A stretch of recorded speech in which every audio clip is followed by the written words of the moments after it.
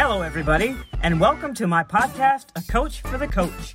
I'm your coach, Helen Williams, and we are building a community of sports coaches who want to be proactive about the coaching career, as well as building the next generation of student-athlete leaders. Last week, we aired part 1 with Herb Courtney, as we discussed how to work with a search and consulting firm to find your ideal coaching opportunity. This week, we will continue with part 2 of that discussion. You have a page on your website for coaches to go in and actually fill out and become, potential candidates. And I haven't seen that, on other sites. Tell me what went into that and why you decided to do that. Yeah, a big thing for me is being accessible. So if you also go on my website, it says, accessible and affordable, right? So I want to be accessible for candidates and affordable for clients. And a lot of the times, I think a stereotype of search firms is the exclusive, is very exclusive, right? You got to be on some database or a certain list, or how do we get connected, and finding that way to have a conversation with one of the firms. And for me, being a coach, being in that seat and saying, how can I advance and how can I develop and who can I talk to, right? And I think that's a big piece of it. And for me, I wanted to make sure that coaches have a platform where they can go and connect, right? And you know what?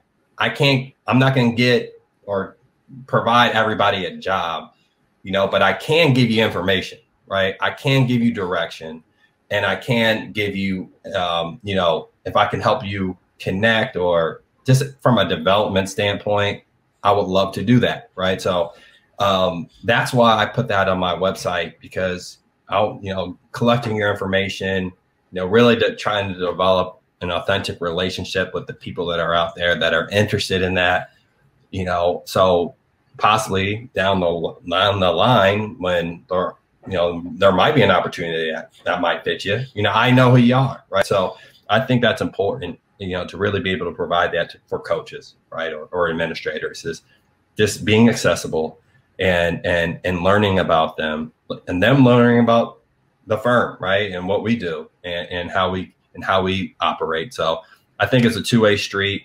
We follow up with them. It might take a few days, but we make sure that we follow up with everyone that goes on that, fills out that little questionnaire, and start that dialogue. I think it's important and key that a couple of those questions really ask the coaches about their skill set, and forces them to think about, maybe I need to do this, or I need to acquire this skill, or I need to enhance that skill. I didn't think about it. Well, how can I improve? Well, that's a good question.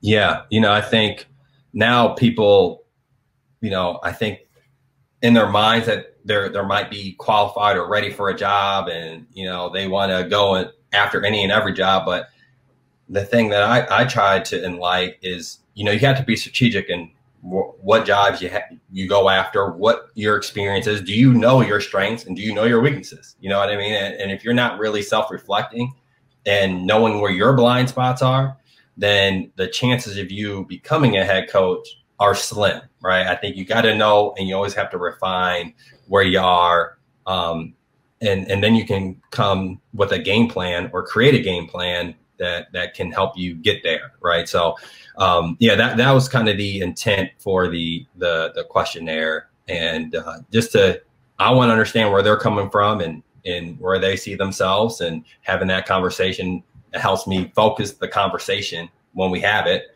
and it can be more meaningful and impactful that way.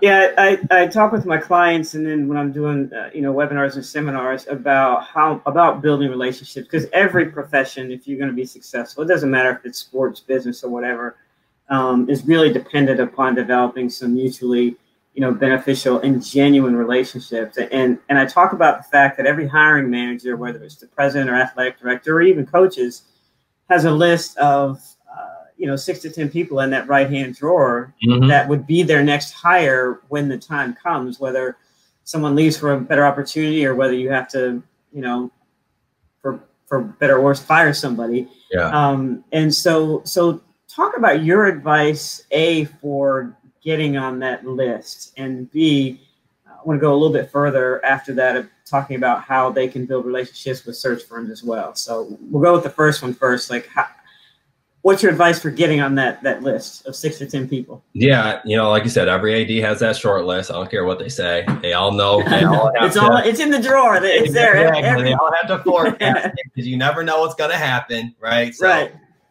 Yeah, I think that's important. And I always tell coaches, start where you're at, right? I think, and do a great job. So, really, do you know your AD at your current institution? There's one thing I know about administrators. They talk, right? And they do a great job of saying, you know what? I have this person on my staff or one of the coaches within the programs, and they do a phenomenal job, right? And they talk and they exchange ideas. And, so I implore people to start where you are, right? And you have access to that AD almost every day, right? There's something that you can do to really build an authentic relationship. Obviously, your work should speak for itself. Your head coach should be your biggest advocate. And with those things in play, that AD is already going to have, you're already going to come with that credibility. Then it's being strategic, asking questions, right, about the business, maybe about advice, maybe putting on that mentor hat, right, with your coach and AD, because obviously they're hand in hand, right? So I do think, obviously you don't go overboard with it, but you need to create an authentic relationship with your AD. You also need to create a great relationship with your SWAs and deputy ADs. Those are the individuals that are going to be ADs in the next, 2 to 5 years, so really getting to know them. And then you can be more, consistent, with, your SWA and whoever your administrator is that oversees that program. Those are great ways to get on a list, right? And then, that SWA or that deputy AD, they're probably coming from a different institution, and they'll say, hey, I got to connect you with, my colleague or peer, this AD over here, because I think, you guys would, they need to know who you are, right? So having them advocate for you when administrators in senior level positions advocate for you, you're doing something right? That's how you're networking smart and you're networking up. Administrators hire coaches. Coaches don't hire. Exactly. I try to tell coaches that. I asked them, we talk about the network, and I asked them to let's list your network. And inevitably, there's very few, if any, administrators on there. And I explained to them, it's great to have, your coaching colleagues, but they're not the ones that are going to hire you to be a head coach. Exactly. And even if you're, just an assistant, you still need to start building those relationships. Exactly. So that's how you get on the list. You have your head coach advocate for you, and you have your current AD advocate for you. And they talk with their colleagues, and then you start building those relationships with those administrators, and then it kind of just snowballs from there. But, start at your own institution and work out. Now, once there is that list, so we've established that once someone hires you to do their search, do they give you that list? Or I'm sure you ask them about, what it is they're looking for, but do they go, here's the list that I have.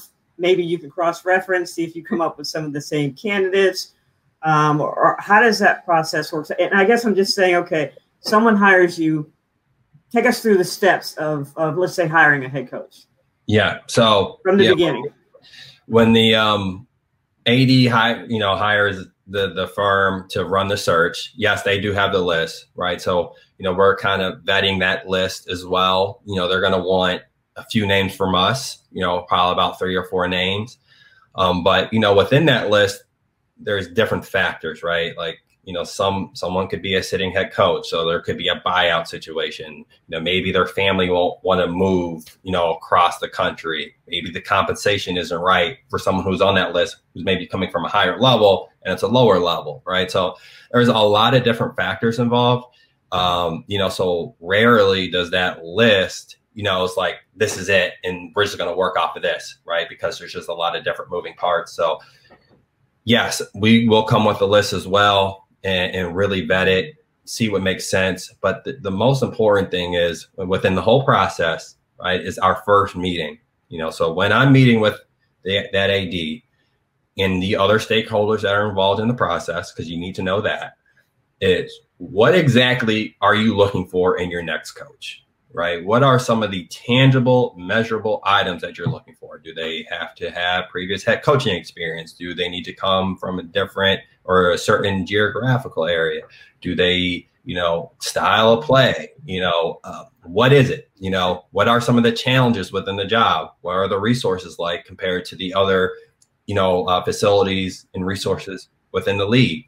That's going to depend on who you hire, because, sometimes, I'm not going to say all the time, but, if you are one of the lowest resourced schools in your league, you might want to consider, looking at someone who's made it work within that situation, right? Instead of maybe taking somebody who's had the best resources their whole career and chartering here and chartering, you know what I mean? It's a different lifestyle, right? So it's, that's something you got to take into consideration, right? So is really getting to know all the facts and what is the fit for that cult, for that institution, for that program, right? And what is the need at that certain time for that program. So I think it's getting that information. And then for me, I can effectively recommend or generate a list that fits that criteria, right? I don't do it the other way. I need to know the criteria, the ins and outs of the job, the challenges of it, what's great, what are the growth opportunities. I need to know all that information before really effectively giving that AD a list of candidates that might work. So I do my work on the front end and really getting to know that. And then, once I have all that information, I can make a pretty good suggestion throughout the process, or just that initial list of who would be good for that job. I like the way you use growth opportunities instead of challenges or weaknesses or whatever. What prompted you to go with that phrase?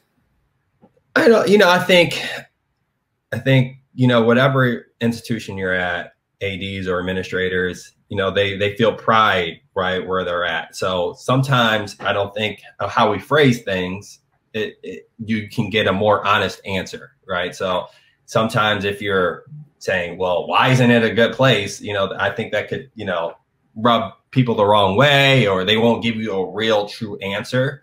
But, if you phrase it differently, I think it can yield a better result, them articulating some of those different areas where it could be better or worse.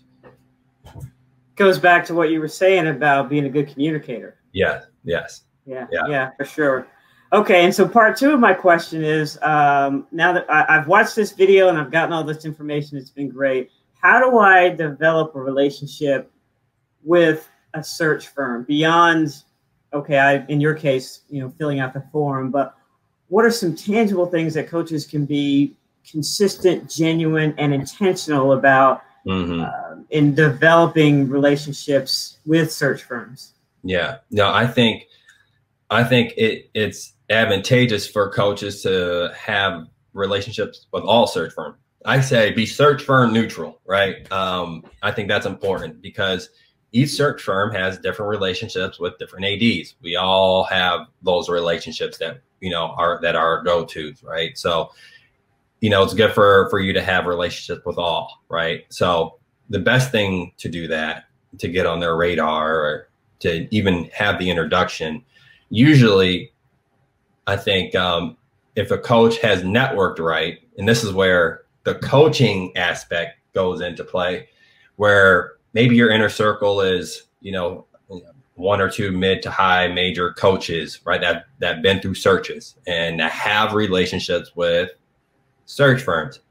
And if you have a great relationship with that coach, tell them to introduce you to them on, have them bridge that connection. Like, don't make it a cold call, make it as warm as possible. Right. So if that search firm has dealt with that coach on multiple occasions and they've had a relationship, have that coach bridge that relationship for you, whether it's via text or say, hey, like if we're at the Final Four, I'm going to grab dinner with this firm. I want you to come with me. Right. So those are great ways to get to know them. Right. While, you're really not asking for anything. It's a great way for you to have credibility because that coach, he or she, I'm assuming, has performed well and has a really good relationship with that firm. So they're going to listen. Right. So, if, Shaka Smart said, Herb, I need you to speak to this individual, I'm going to speak to him or her. Right. Because, Shaka, it has a great reputation and I know he brings a lot of credibility to the table. So I'm not saying everyone has a Shaka Smart in the corner, but I'm just saying, if they have a coach that, has a lot of credibility within the space and has those relationships with those firms, have them kind of, bridge that gap for you. And so that goes back to a term that you use that this is the first time I've heard it. I've often talked about managing up, but not about networking up. So help us explore that. Yeah, I think it's uncomfortable, right? And I always say networking is a skill because you have to really be able to resonate with people. You have to kind of identify who is genuine or not, right? I think earlier in my career, I tried to develop a relationship with coaches that probably didn't care, honestly, right? And you need to move on, right? And find the people who do care. Right. And those networks and associations and things like that. So you need to network up where it's head coaches, right, or administrators, where the people are in decision-making roles that can help you navigate this space. And the more people that you have in your corner that are decision makers, the faster you will climb that ladder, right? Because, as an assistant coach, how you're going to get your first head coaching job is you probably know that AD or someone who has influence over that AD, right? So those are, as an assistant, those are probably two scenarios that you're going to get that job, right? So it could be a booster. It could be, you're from that area and your name is golden and you got a whole bunch of people calling your behalf, right? Or you work for that AD as an assistant, or maybe your head coach has worked for that AD and you're part of a tree. That's how you're going to get a job, right? So how are you navigating those space? How are you navigating that space, right? And you only do that by networking up, not staying consistent with your peers or below. I think one of the things that there's a misnomer about search firms is that they're only dealing with, the upper echelon, whether it's, Power 5 of Division I, but you explained to me that search firms are now prevalent on all different levels. Yeah. Because, a lot of firms, especially they started on the higher education side, right? So they place presidents, they place chancellors, they place all these high-ranking individuals within the institution. So when maybe in a Division II or in a Division III, where the president is very involved in those decisions, right? Like, they're going to say, well, I use this firm. I want them to help us with this search, right? Because it's a high profile. It might be the biggest sport on campus or whatever, so firms are doing Division II searches. They're doing, some, Division III, especially on the football side. If you look at a client list, and most of this is public information, you can look and see if they used a firm or not and how much, and that's all public information, especially at a public institution, not private, but public institution. So yeah, you'll be surprised. You're like, oh, I didn't know firms did Division III or did some Division IIs, but yeah, the headlines are the Division I, where they're doing a search for a Power 5 institution or a mid-major. But yeah, I think there's only so many jobs on the athletic side. So, you try to impact any of them that you can. That makes sense. Well, this has been great. I really wanted to demystify the search firm, for coaches, because it's like this thing that's out there, and I wanted them to understand, how they can participate in that process too, even if they're not a head coach. So, Any last words of advice for the coaches that are watching? Yeah, just like I said before, I do think there's gold on your campus, right? So, as a coach, you are evaluated on, can you find talent, right? So on your campus, who's a rising star? I know I was a coach. There was like 3 or 4 administrators that were just phenomenal at Binghamton.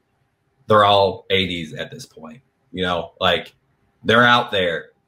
Build those relationships with them, because they will be ADs, and those are great opportunities for you to really get in on the ground level and someone to really get to know you. And right now, if they're not in the head chair, they're more likely to grab lunch with you and go to dinners, and because they're not getting pulled in a million different directions. So right, I would take that opportunity to really evaluate who are those people on your campus and really start to make those relationships. And also, as coaches, I do think we could do a better job of helping each other, right? And building those relationships, picking people up. I just think it's crazy when we're on the road and we're traveling and we're going to all these different AAU tournaments, and we're not saying hi to each other. We're not, I think we're so guarded sometimes. Put your guard down, put those barriers down, put your egos to the side, and get to know someone, especially if you're an older coach that's been in the industry for a while. Get to know a younger coach, right? And maybe that's a chance for you to mentor somebody.